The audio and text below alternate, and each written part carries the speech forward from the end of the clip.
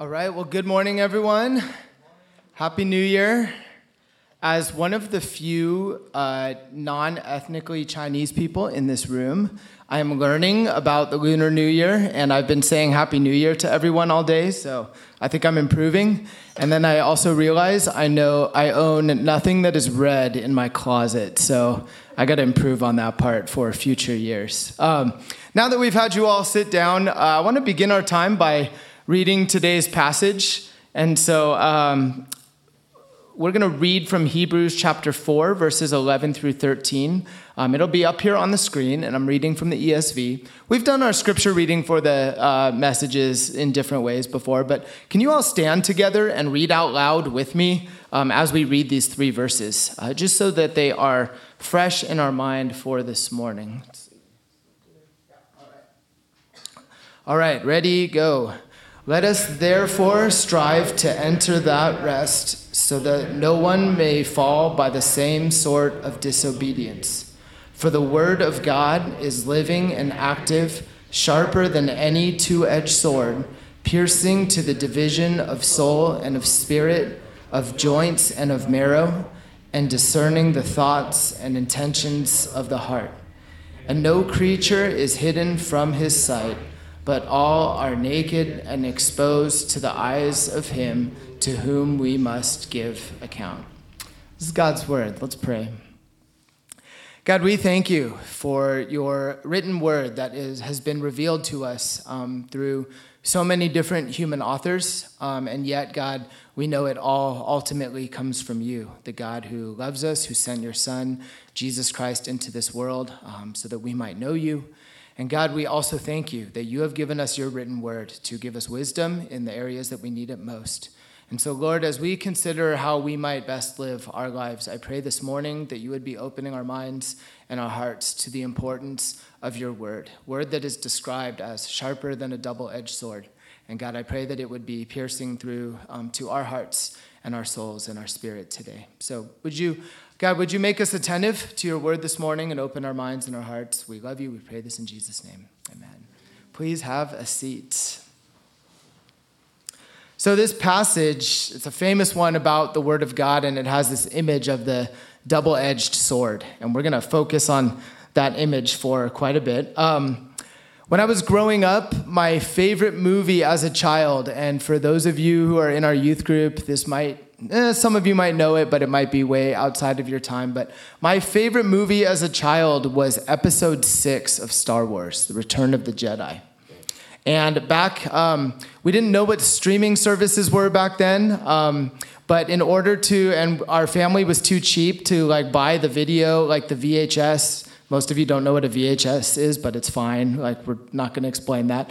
So what we did was we actually recorded it on a video cassette, a VHS tape, which, again, I'm not going to explain what it is. We recorded it when the movie came on TV, right? So then when you record it, you've got all the commercials. And my brothers and I, we knew that movie so well that not only did we know all the scenes from the movie, but we knew where the commercial breaks were going to be and what commercial was coming up after a certain point. We knew, okay, this is the laundry detergent one because it's right after this epic lightsaber duel between Luke Skywalker and Darth Vader.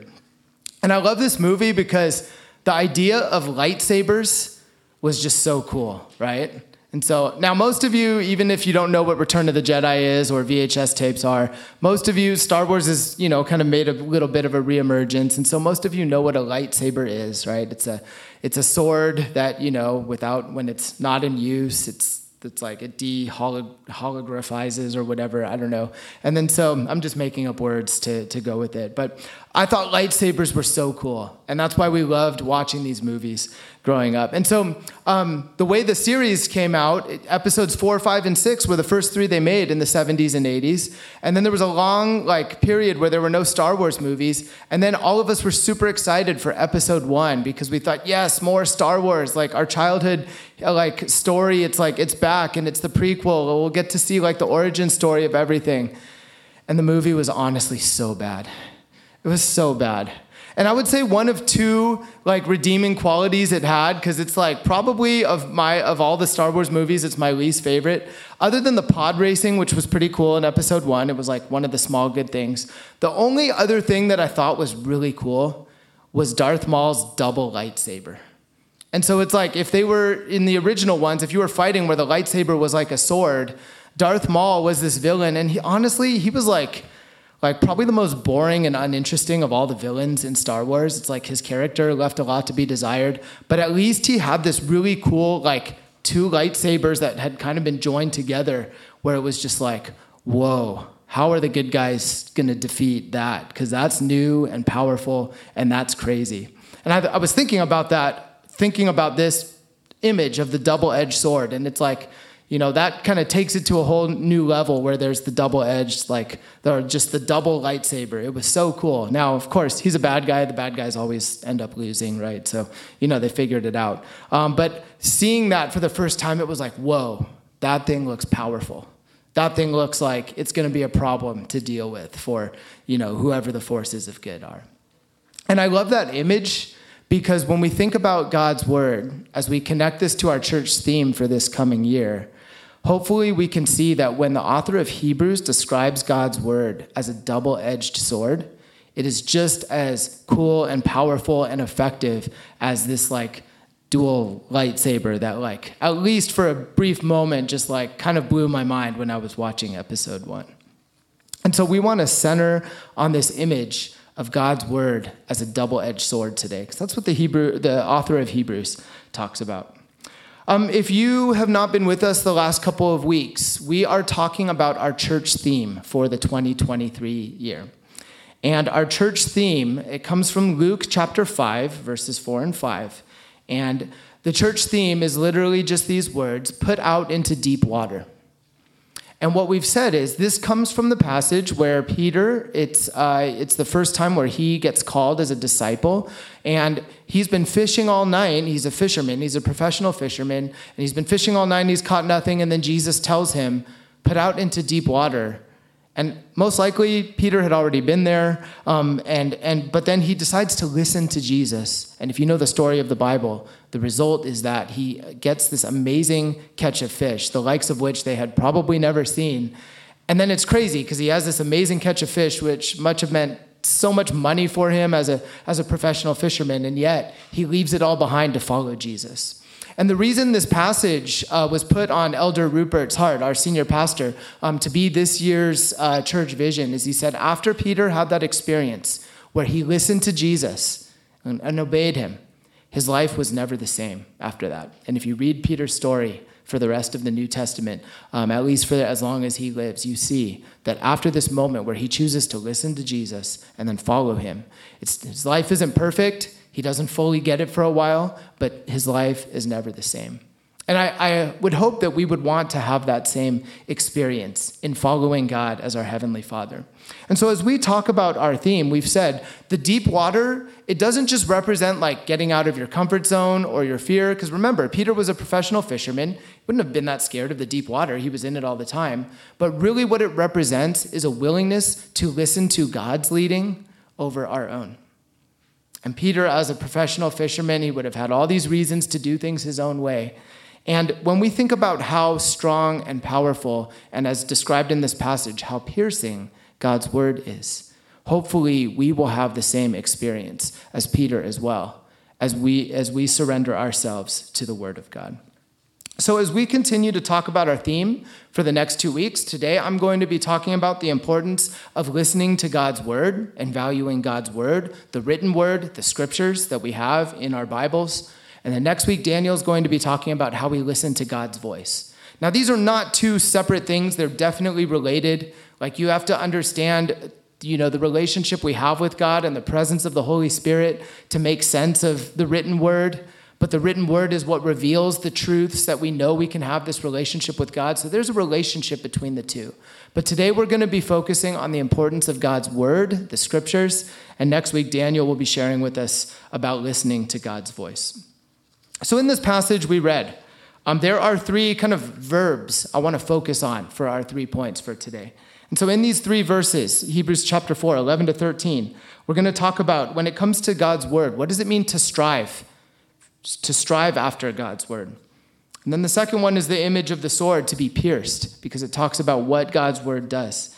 And then finally, we're going to talk about what it means to draw near to him, because striving for him and being pierced by the truth of the word should lead us into a closer relationship with him. And we'll see that in the verses that follow chapter 4, verses 11 to 13. So first, verse 11 starts with the word, at the beginning of the verse, it talks about the word strive.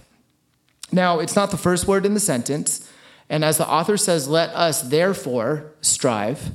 What he's going for before he gets into, before we start to think about the word strive, is you have to realize what has happened in the book of Hebrews up to this point.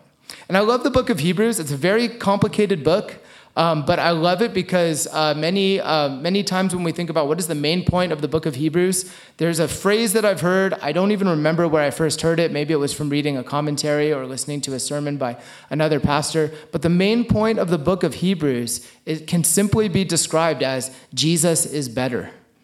And it's describing how Jesus is a better sacrifice, a better system of the law, a better way to have a relationship with the living God than God's people had previously had.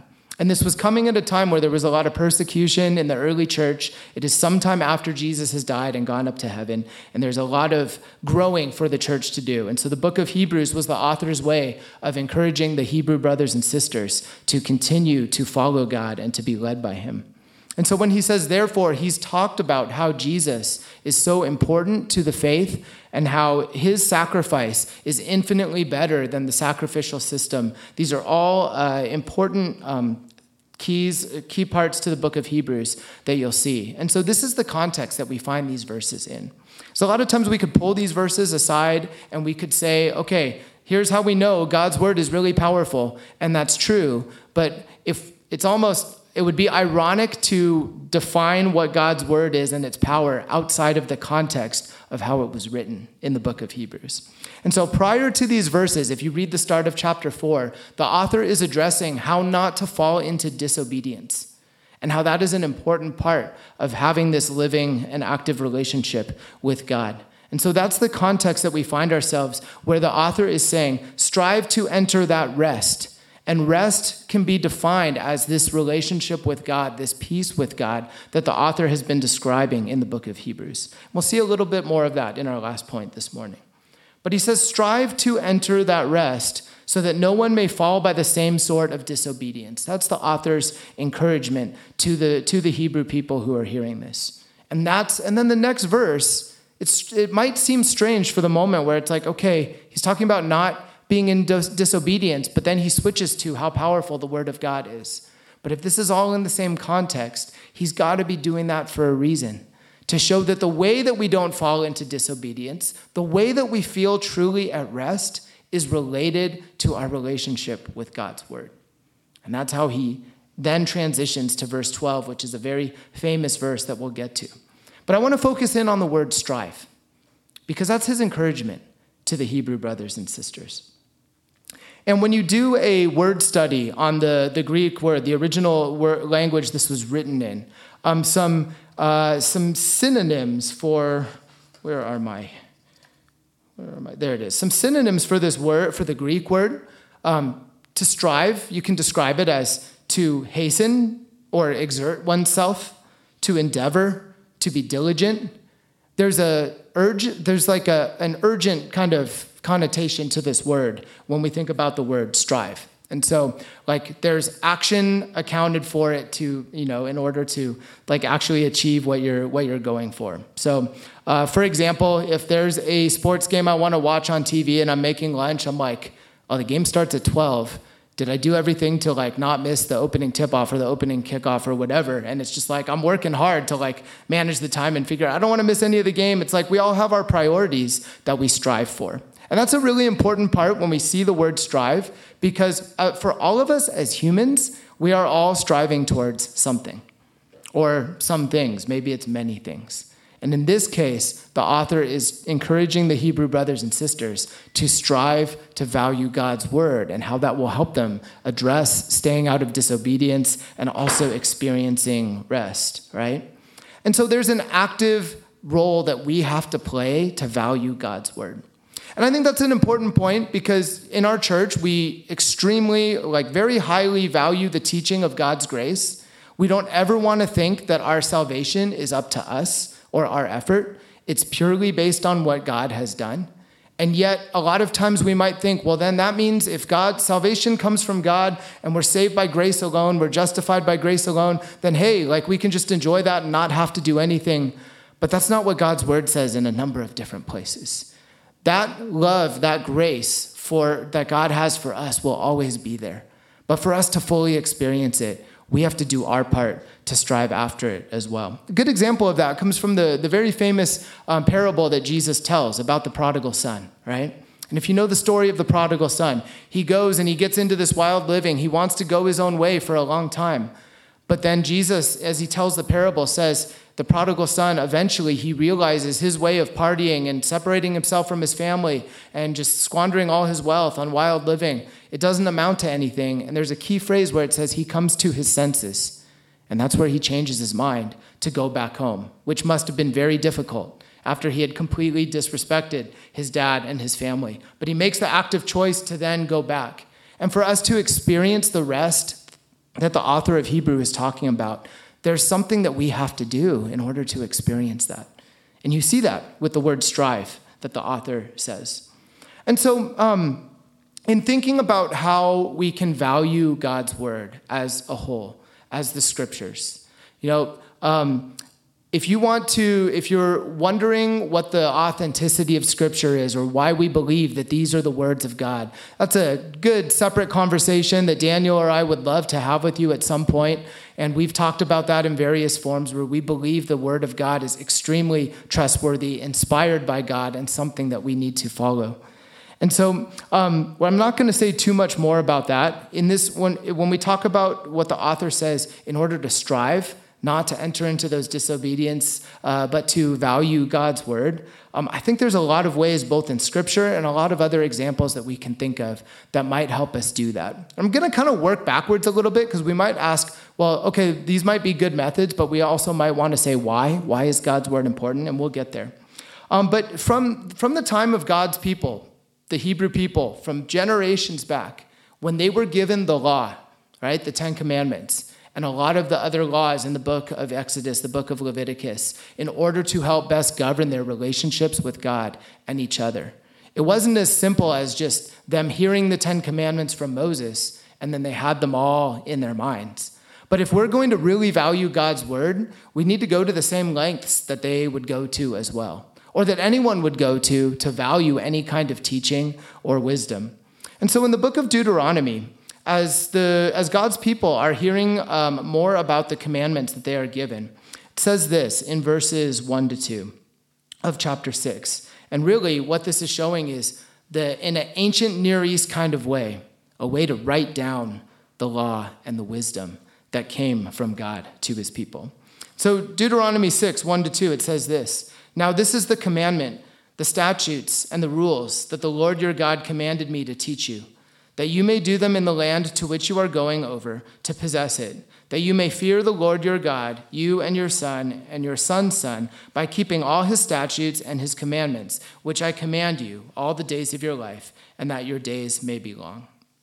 Okay, so this is talking about the importance of valuing what is being taught to God's people. It doesn't say exactly what that is. You'd have to read the surrounding, not just chapters, but like books with Leviticus and Exodus to see all of the Ten Commandments and the other laws and statutes that God is giving his people. But I love verse 9 because I think it has some practical application for us when it comes to really valuing the word of God and understanding what it means.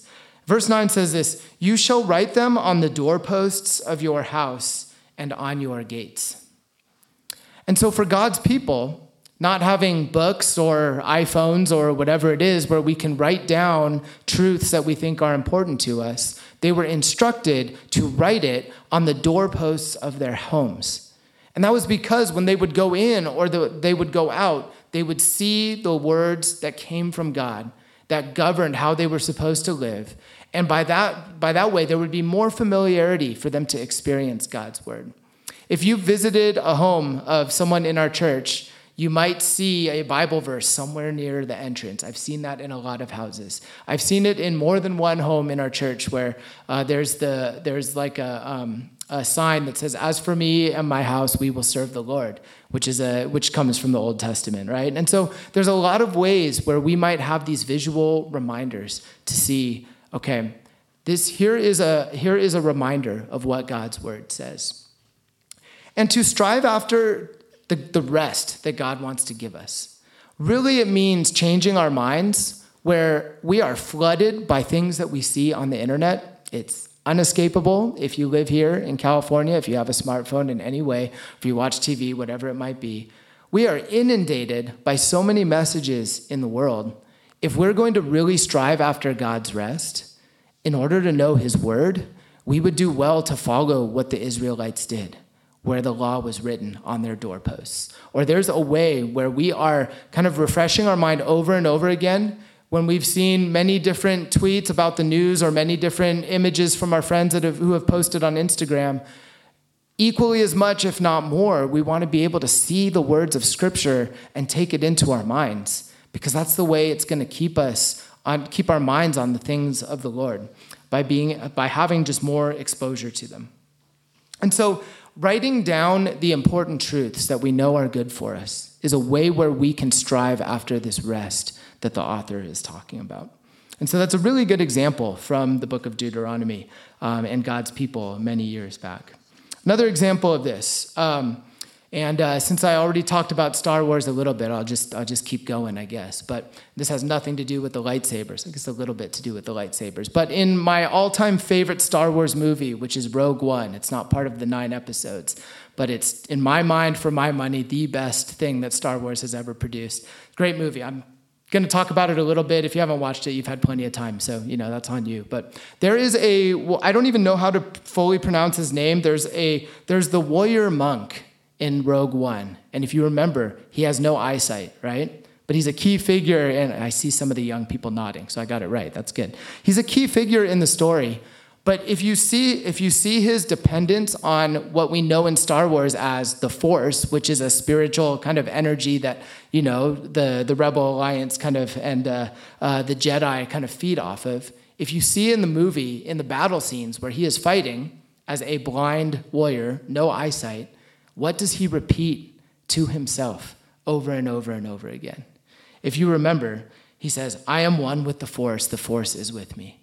And as he's going around and into dangerous situations, he's constantly saying, "I am one with the Force is with me. I am one with the Force is with me."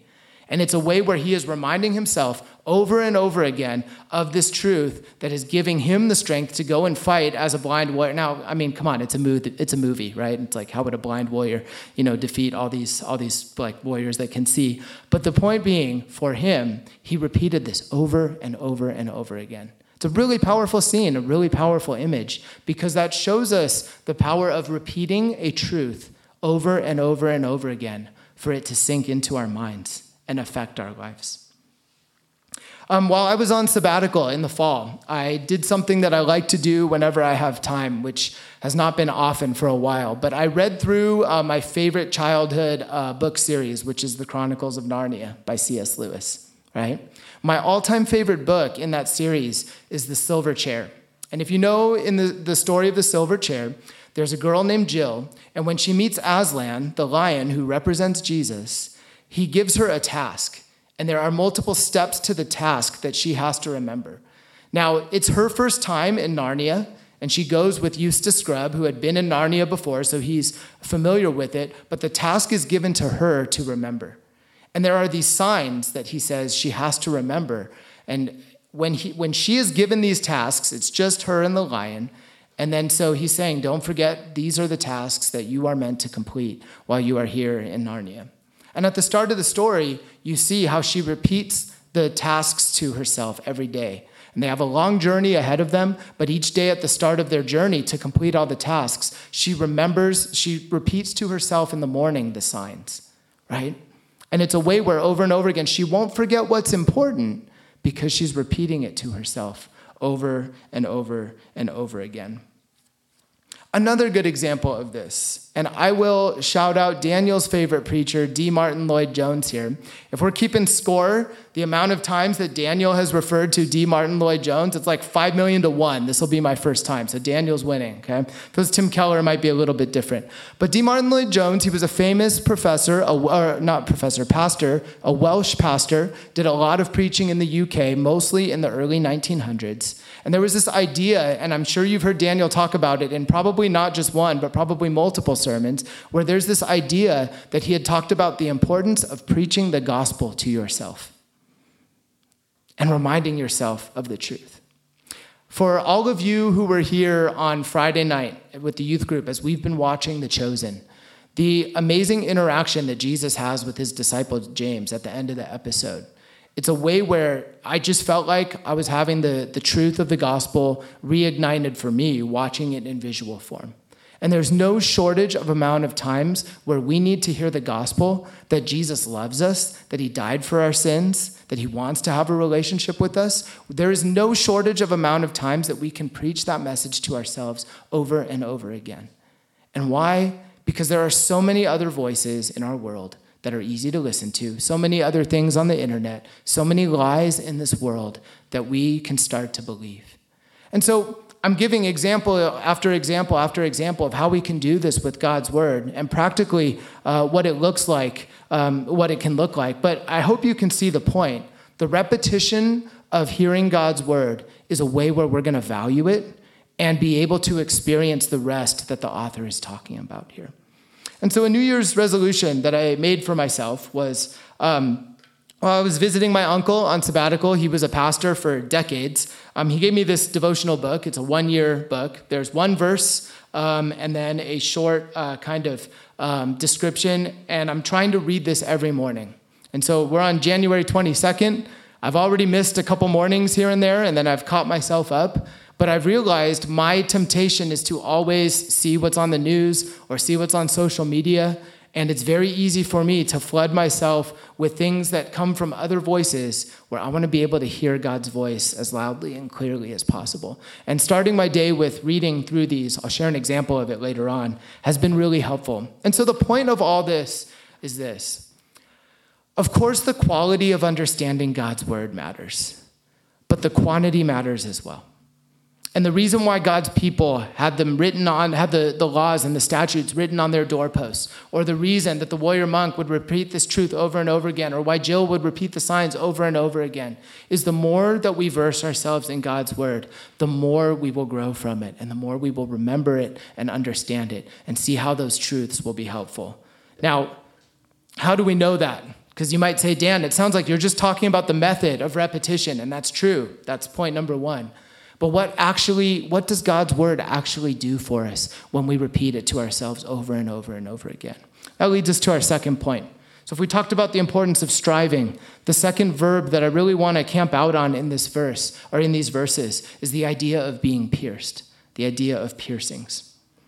And verse 12 says, "For the word of God is living and active, sharper than any two-edged sword, piercing to the division of soul and of spirit, of joints and of marrow, and discerning the thoughts and intentions of the heart."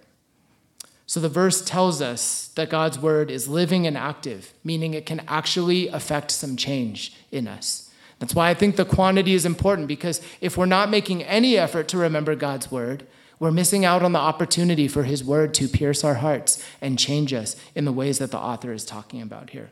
And he uses this image of a double-edged sword. Now, the author would have no understanding of what a lightsaber is. Like, let's be clear, it's many years before that in the ancient Near East. But swords were definitely one of the main instruments of fighting at this time.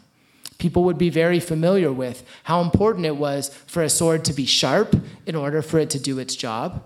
And this is not the first time the Bible has talked about a double-edged sword. If you remember the story of Ehud, in Judges chapter 3, and he's a part of the people of Israel, and his role is to go and to kill the neighboring king who is threatening and persecuting God's people. And so it's a very violent society where God's people were constantly caught up in violence and chaos. So we might think it seems like a strange thing for a person, one of God's people, to have this role to go and assassinate another king. Context matters. It was a different time. I don't believe God would ever command anything like that. But there was a role for all of the wars in the Old Testament and how God's people were involved in that. All that to say, if you read about the story of Ehud and how he won a big battle for God's people, it was a double-edged dagger that was hiding under his cloak because he was left-handed. They only searched his left side where your right hand would reach. And it was a really powerful way where God's people were able to experience some freedom from the oppression of neighboring nations. And so people would be just versed with the importance or just the understanding of what it was like, what a double-edged sword, what the effectiveness of it was. And so if we think about that as an image, we want to ask ourselves, how is the living word of God piercing our hearts? Like if the quantity matters of hearing it over and over again, what actually then happens of any value?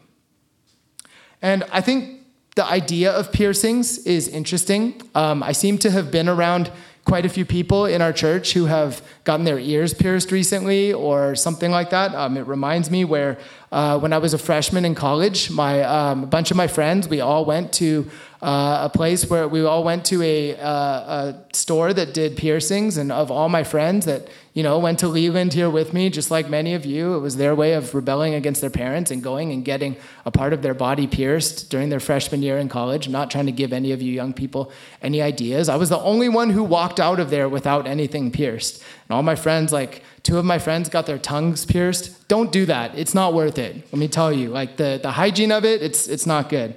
But anyway, the point was it was something that they really wanted to do, maybe just, I don't know, because they're away from home for the first time and lack of parental supervision. But the point was you endure a little bit of pain for something that hopefully a change that you're going to like. Now, for my two friends, including one of my roommates who got their tongues pierced, that was not the case. So don't do it. It's not worth it. But the reason why people will endure some pain in getting their ear pierced is they're thinking for the long term, it's going to have a good purpose, like it's going to look nice, or it's like a style choice that they want to make, right? And so the point is you endure that pain for that moment because of the change it's going to take, that it's going to result in, right? And I think that's the image of what it looks like when God's word pierces us. Because as sharp as a double-edged sword was and as effective as it was, what the author is saying is this is what the truth of God's word does for us. It hits us like in our deepest like place of being that can really affect change if we are willing. And that's why the importance of striving after it is so important. But it uses these phrases that are not that easy to understand. It talks about dividing our soul and spirit, and also discerning the thoughts and the intentions of the heart. And as I was reading and studying about this week, a lot of commentators have trouble with these phrases. Like, what's the difference between the soul and the spirit? Like, what does it mean that it pierces between them? And I'm honestly, after reading and studying about it, I can say I'm not quite sure, other than to say a truth that I think we're all pretty aware of, and that is that the human heart and the human emotions, as humans, we are complicated people, right? We have our spirit, we have but we also have our own way of wanting to do things.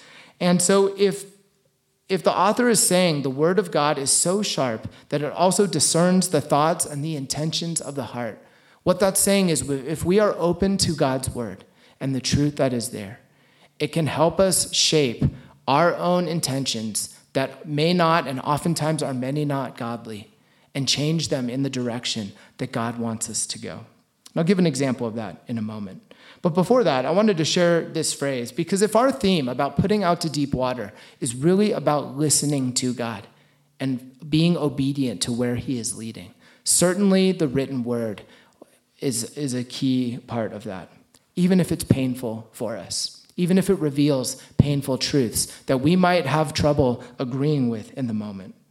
And so many times I think as humans, what we come across is our desires of what we want versus what God wants. And I think many times we have struggle thinking, I don't want to do what God wants me to do because I want to do what I want to do. But I could tell you from years of, I think, failing in this area, I would say the more that we learn to love God's word, the more that we see that he knows what's best for us. What was the image that Daniel used last week about the mercies of God and why we can trust that we want to listen to him at all? And Daniel used the image of him as a puppy owner and how great of a master he is. And as much as that sounds like he's just this, truly loving and good guy, I've seen Daniel around his dog, and many of you have as well, and he treats her very well. And it's God to a much more infinitely greater extent is so merciful and so loving for us that when we can begin to trust him, there may be painful moments in the moment, but it's a way where God is trying to mold us and shape us to be more and more like him. I'm sure there have been times where Daniel and Ashley have had to take Eva to the vet, and she's very uncomfortable, and it's painful, but it's got a great purpose, and it's better for her, and she can't see it in that moment. And I think many times that's what happens when God's word pierces us. It may reveal hard truths that we have to figure out, but truths that are nonetheless very important for us. And so this may sound like a bit like a cliche, but as much as we want to read the Bible often reads us. As much as we want to read the Bible often reads us. It shows us the true desires of our heart. And many times we are not aligned with what God wants, how God wants us to see things or how God wants us to live.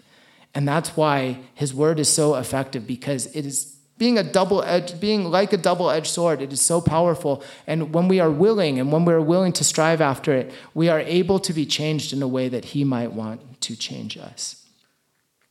And so I wanted to share a couple examples of how I have felt this truth in my own life recently.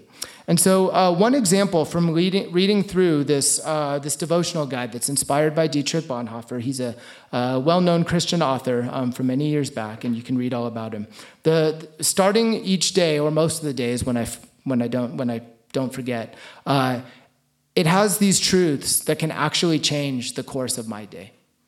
And if the course of our day is being changed by something from God's word, I believe that's a really good thing, because the one who's an infinitely and perfect, just infinitely loving and perfect being shaping us and the things that we're going about our day, I think that's a really important thing. And so one passage was reading about the Lord's Supper, the communion time that Jesus had with his disciples on the last week of his life before he was ready to go to the cross. And the application of that day's devotional was to say, to value table fellowship with other believers.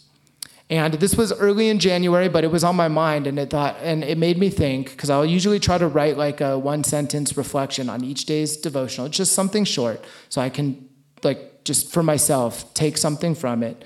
And I said, I want to value eating together with other brothers and sisters. And of course, we do it every Sunday after church.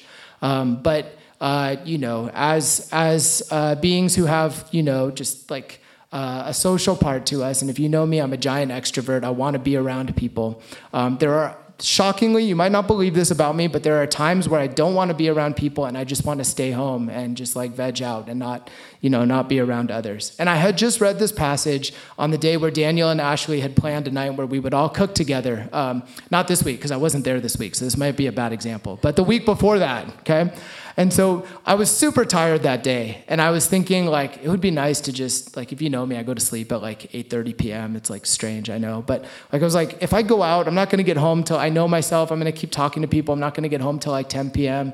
I have to get up early the next day. And so, but when I got there, I was so glad that I went. And of course, I don't think any of us left until close to 10 p.m. But it was such an important time of fellowship. And I really do think that if I hadn't read that one devotional, the chances of me going over to their house definitely go down, right? I'm not saying I wouldn't have done it, but this is how valuing God's word and the things that we read about in his word can change us, even on a day-to-day level.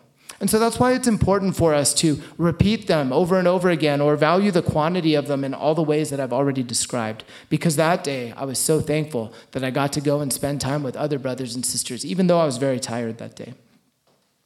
And so I think that's a good example of what the author says when he says God's word is living and active. On that day, it helped me make a different active choice. And if there are hard truths that the Bible is revealing to us about sin in our lives, about the need to forgive someone else, things that are difficult for us, it may not be easy, but this is where the truth helps us, because if we are obedient to the truth, it may be painful in the moment, but we will really benefit from it. And that's something that I've experienced in small ways, but also in big ways. And so when we want to go our own way, God's word calls us to kind of just examine the fallenness of our own hearts. And it can redeem us and lead us into true relationship, not just with him, but with others around us as well. A second example of this, as I was looking up all my notes on Hebrews, because if I'm preaching on a particular passage, I'll try to see, I've been doing this for 10 years, so I have a lot of things stored in Google Docs that are highly unorganized, but that's why the search function is nice. And so when I was just looking for anything that I had in my notes, in my Google Drive about the book of Hebrews, it took me back to 2019 where... Okay, hardly any one of you will remember this because it was our youth group at the time, and they're all in college now, but there's a few of you. But for a while, we had a Facebook page where we were writing our own devotionals from a passage that we had read, and we were just trying to share it with each other. It was a way where it improved the quantity of what we were reading. Now, there were only a few of us that were writing the devotionals, but when I went back and I was reading all the comments from that time, and how I remember I had told the youth group at the start of the school year, at least for a month, I was going to write a devotional that they could read through every day at the start of the school year, so that the start of the school year wouldn't just only be focused on the importance of academics, even though that's important, but also that they could start the year off with God's word in their minds. I realized, man, that was such a good time when we were at least commenting on God's word together. And I went back and it totally sidetracked me from other things I was supposed to be doing, because I just went way down the rabbit hole and read all the comments from that Facebook group lasted about a good year, because then once we got into the pandemic, we could only talk to each other through the internet. And there was so much good sharing of God's word because we had time to do it. And what I've realized for myself is that as life has kind of gone back to normal, that was pre-pandemic, leading into the pandemic, it was such a sweet time of focusing on God's word. Now, it doesn't mean I haven't read the Bible, or I'm not reading on my own, or I'm not reading it with other people since then, but I miss those days. And in the story of the silver chair, what happens with Jill is she repeats the signs over and over again each morning. But as they go further along on their journey, her and her two other travel companions, they start to think about other things. As they've been out on the road for a while, they think, man, I can't wait till we get to the next town because a hot meal and a hot shower sounds really nice. Or I can't, they would start to grumble and complain because of how long and hard the journey was. And as life happens, and as we get busier, our eyes can easily drift onto so many other things. And going back to that Facebook group, this shows how old it is, because not too many people even use Facebook anymore, right?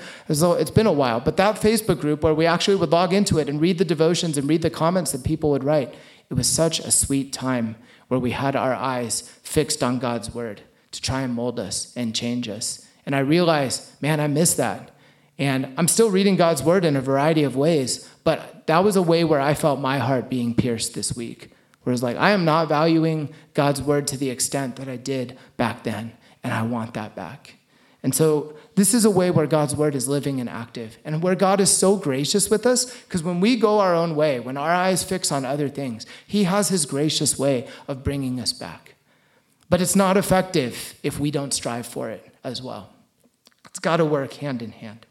And so practically what that means is this is a great time for me to plug our upcoming Sunday school. Haha. All right, we're not waiting for announcements. But in 2 weeks from now, starting at 9:45, we're going to have one Sunday school for the adults that Daniel will be leading, and I'll be leading one for the youth. But it'll be a great time for us to dig into God's word together. And if we find any value in what the author is saying about striving after God's word and the importance of flooding our minds with God's word as much as the internet or social media does as well, what a great way for us to do it. And so we hope that you'll come and join us. We'll have more details coming out. The current one is that it'll start at 9:45, but that'll be happening starting February 5th. So not next Sunday, but the Sunday after that. And for my experience of sharing devotionals with brothers and sisters back in 2019 and at the start of the pandemic, I realized how good that was for my life and how much closer I felt towards my Heavenly Father during that time. which leads us to our final point.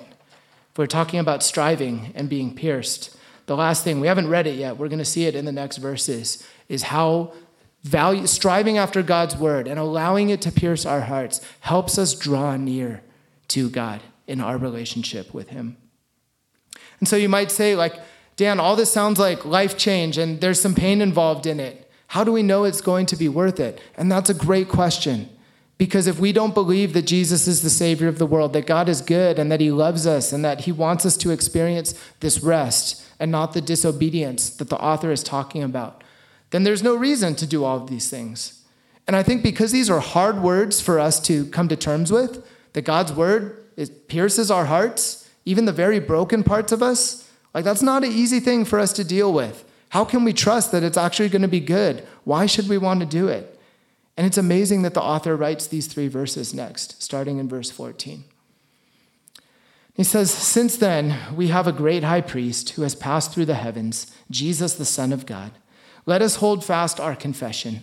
For we do not have a high priest who is unable to sympathize with our weaknesses, but one who in every respect has been tempted as we are, yet without sin. Let us then with confidence draw near to the throne of grace, that we may receive mercy and find grace to help in time of need." And the last point for this morning is that valuing God's word helps us approach him, which is the encouragement that the author gives here.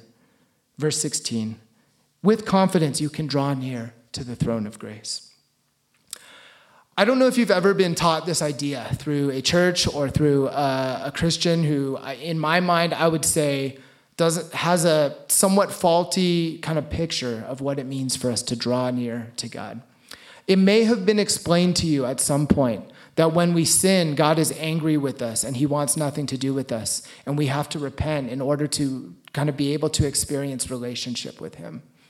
If you read the Bible start to finish, I don't think that's an accurate portrayal of who our God is. Does sin separate us? Is the Bible clear on that? Absolutely. But what my experience has been is when I sin, it's a way where I am choosing to separate myself from God. It is not that God isn't there. It's not that he isn't gracious. It's not that he isn't trying to be in relationship with me. It's that I've chosen to go my own way. But I find it so much easier to believe that I can come and approach God when I'm kind of just engulfed in his word and I've been spending time with him. It makes it easier for me to remember that he's a God who loves me and who is always with me. And the more that I kind of just envelop myself in his word, the less I'm going to go away and separate myself from it. A lot of different viewpoints on that, but I really believe when you see how much God goes after sinners from start to finish in the Bible, you see how God wants to be around us. But many times when we choose not to strive after God's word and strive towards something else, it's a way where we are separating ourselves from God. And if we want to experience the depths of our relationship with God, the rest that the author of Hebrews is talking about, one of the best things that we can do is to strive to understand God's word and be obedient to it. And that's what helps us see him for who he is and know that we can come and approach him boldly. And so just to wrap it up, I would say, can we ask ourselves the question, how am I striving after God's word right now? Are you like me where it's easy to put your eyes onto other things and other responsibilities that we have or other distractions that there are in this world? And we need a reset to really value God's word. And if that's any of us today, I would say, come join us 2 weeks from now as we start Sunday school. Or one of the questions that Daniel and I always want to hear is, can we find a way to read the Bible together as a group? Because it's such an important thing for our lives. And being able to sit down and read scripture together is a way where we get to strive in the way that the author is encouraging us to do this. And when we do this, that's a way where we get to experience what our theme for this year is all about. And so as Peter listens to Jesus, he says, "Lord, we've been fishing all night. How do you know? You're not a fisherman, I'm a fisherman. Out in the deep water, we've been there, whatever." He's got all his own ideas. But then he says, "But at your word, I will do it." And one of the ways we can best value God's word is to be immersed in it and to see how it may be painful in the ways that it reveals things in our lives that are important for us to see. but how it might help us draw closer to him. And I really believe that if we do that, if a rekindling of our just desire to read God's word, then that will be changing us in all the ways that we want to experience in this coming year. We will experience what the author of Hebrew is saying about entering the rest that God wants to provide for us. And so I pray that would be something that we could put into practice. Can we find our own ways to write the words of God on our doorpost? Don't go home, especially if you're in your youth group, don't physically go home and do it. Your parents might get mad at you, but print it out and tape it up on your wall or something, and then that way you see it. And I guarantee you, if that's something we look at every day, our lives won't be the same. And that's the importance of our theme this year, to go out into deep water, to listen to God's voice and to be obedient and to see how our lives might not be the same. Let's pray together. God, we thank you for your word. We thank you for all the ways that you have been revealing your truth to your people in so many ways, in so many forms. And God, we thank you that you have given us the written word of God that can guide us and lead us into a deeper relationship with you. Lord, I pray for each one of us, if we are easily distracted, like I know I am, Lord, I pray that you would be piercing our hearts this morning to want to know your truth and to experience how it might be changing our lives.